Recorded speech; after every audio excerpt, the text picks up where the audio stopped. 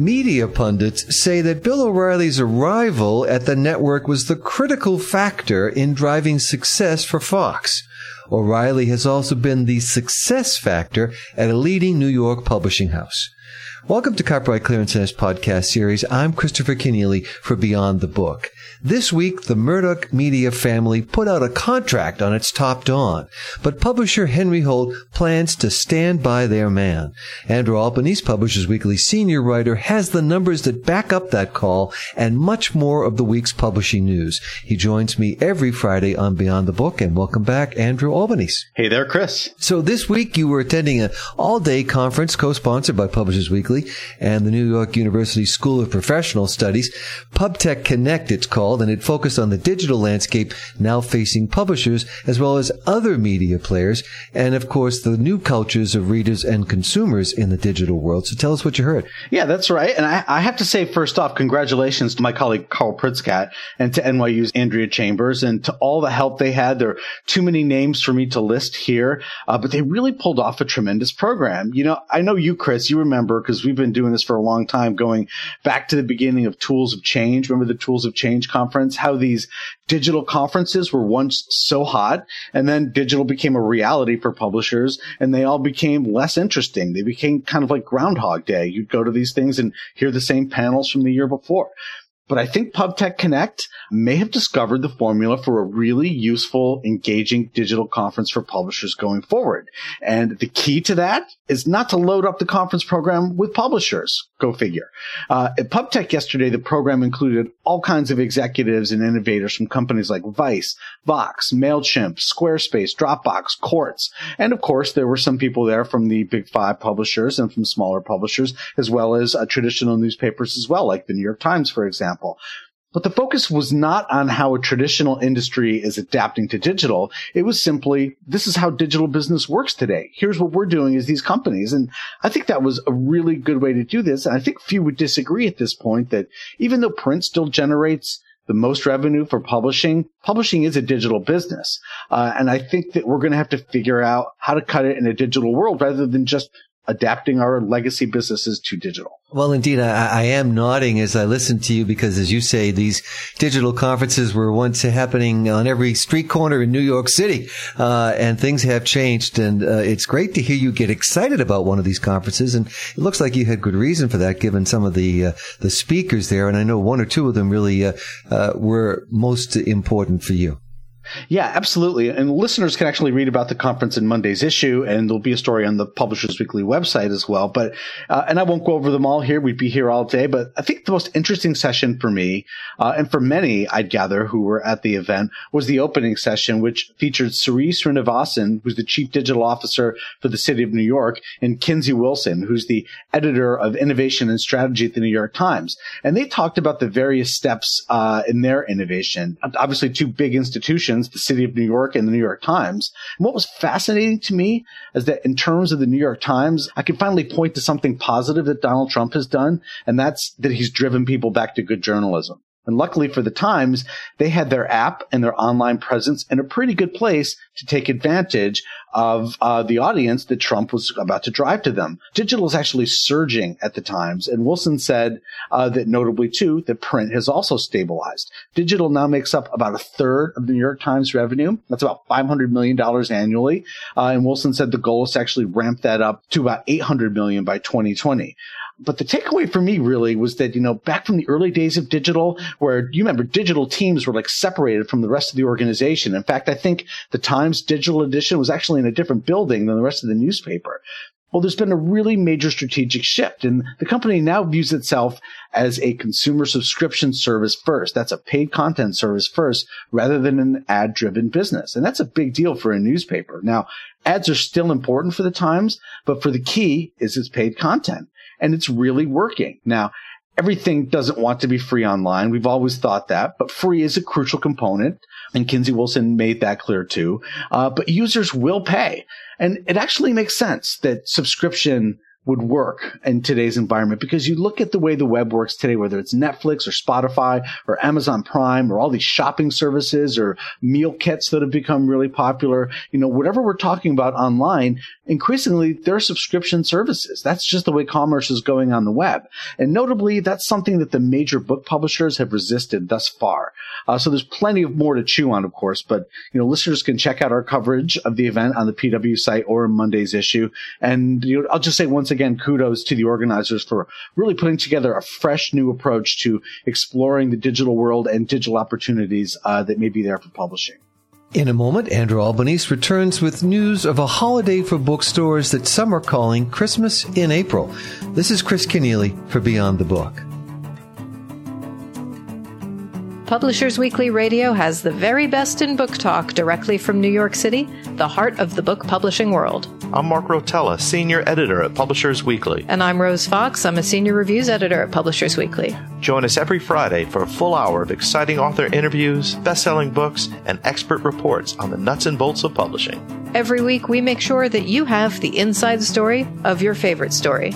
Take a listen at publishersweekly.com/PW Radio. This is Chris Kenneally for Beyond the Book. We are catching up on the latest book business news with our regular Friday guest, Andrew Albanese of Publishers Weekly. And Andrew, we started this week's report on the digital side of publishing, but as we've heard quite a lot lately, the analog end of things is holding up its own. And next week, in fact, National Independent Bookstore Day arrives to reinforce the point.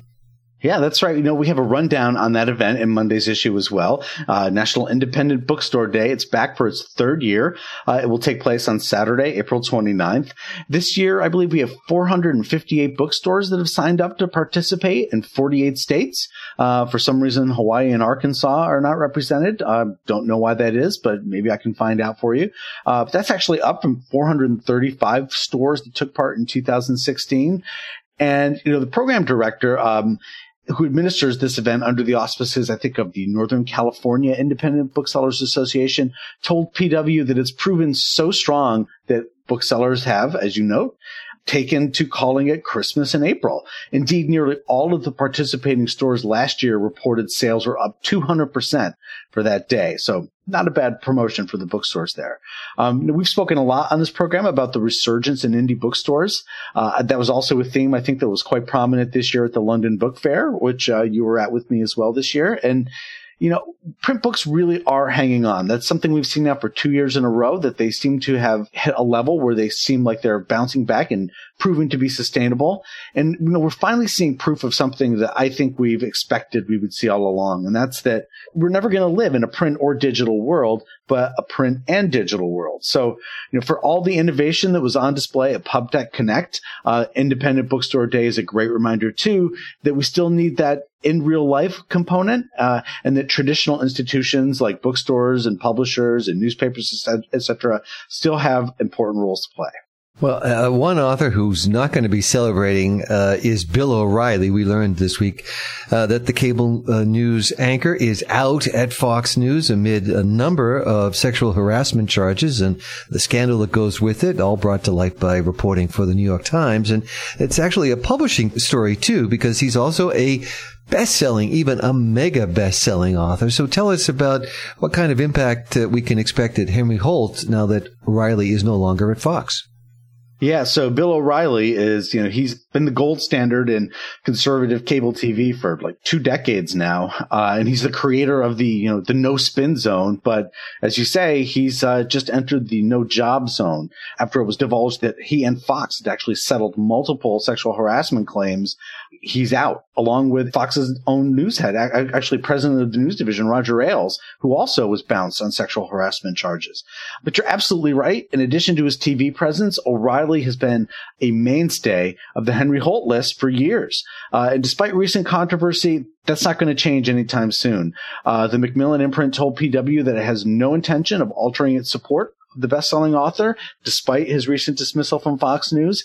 Our listeners, obviously, I'm sure they know that the Bill O'Reilly killing series, I don't know how many he's killed now, but he's killed quite a few people in this series, written with Martin Dugard, has been a consistent bestseller. There's roughly 15.5 million copies in print worldwide.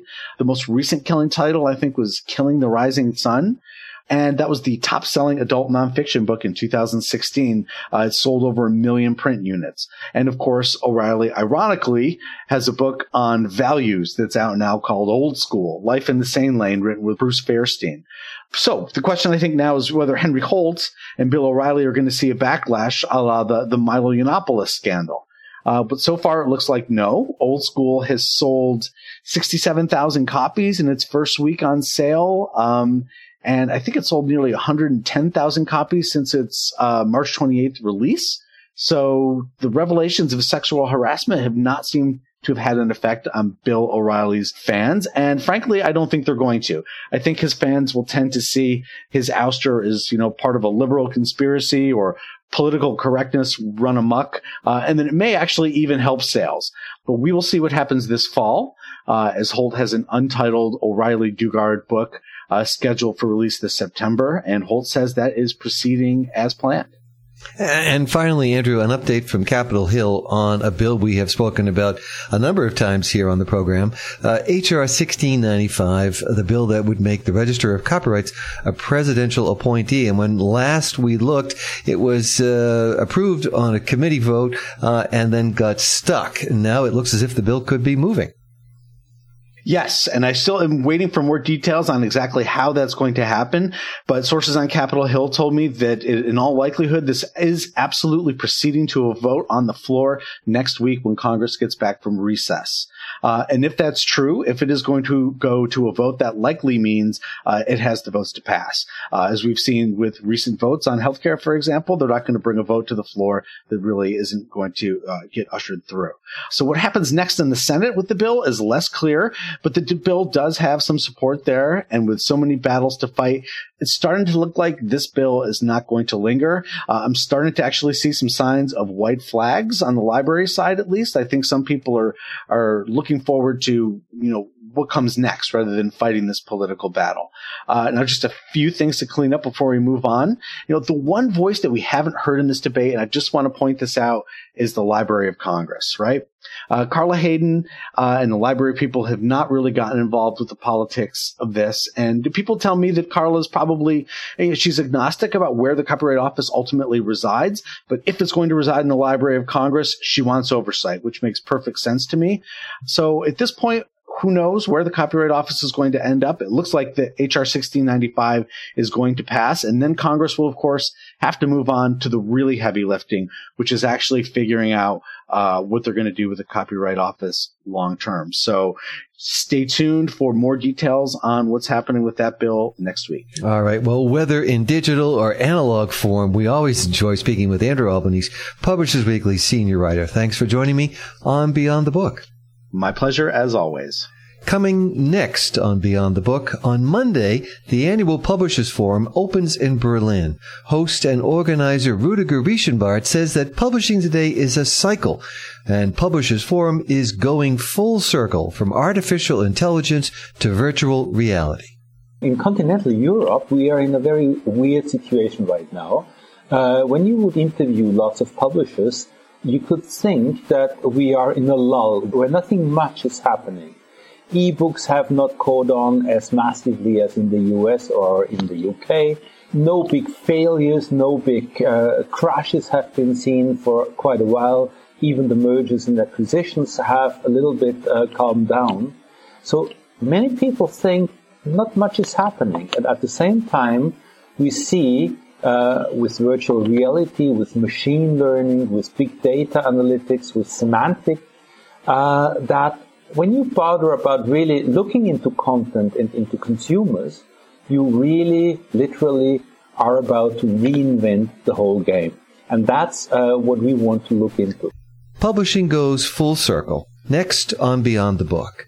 Beyond the Book is produced by Copyright Clearance Center, a global leader in content management, discovery, and document delivery solutions. Through its relationships with those who use and create content, CCC and its subsidiaries RightsDirect and Ixis drive market-based solutions that accelerate knowledge, power publishing, and advance copyright. Beyond the Book co-producer and recording engineer is Jeremy Brisky of Burst Marketing. I'm Christopher Kenneally. Join us again soon on Beyond the Book.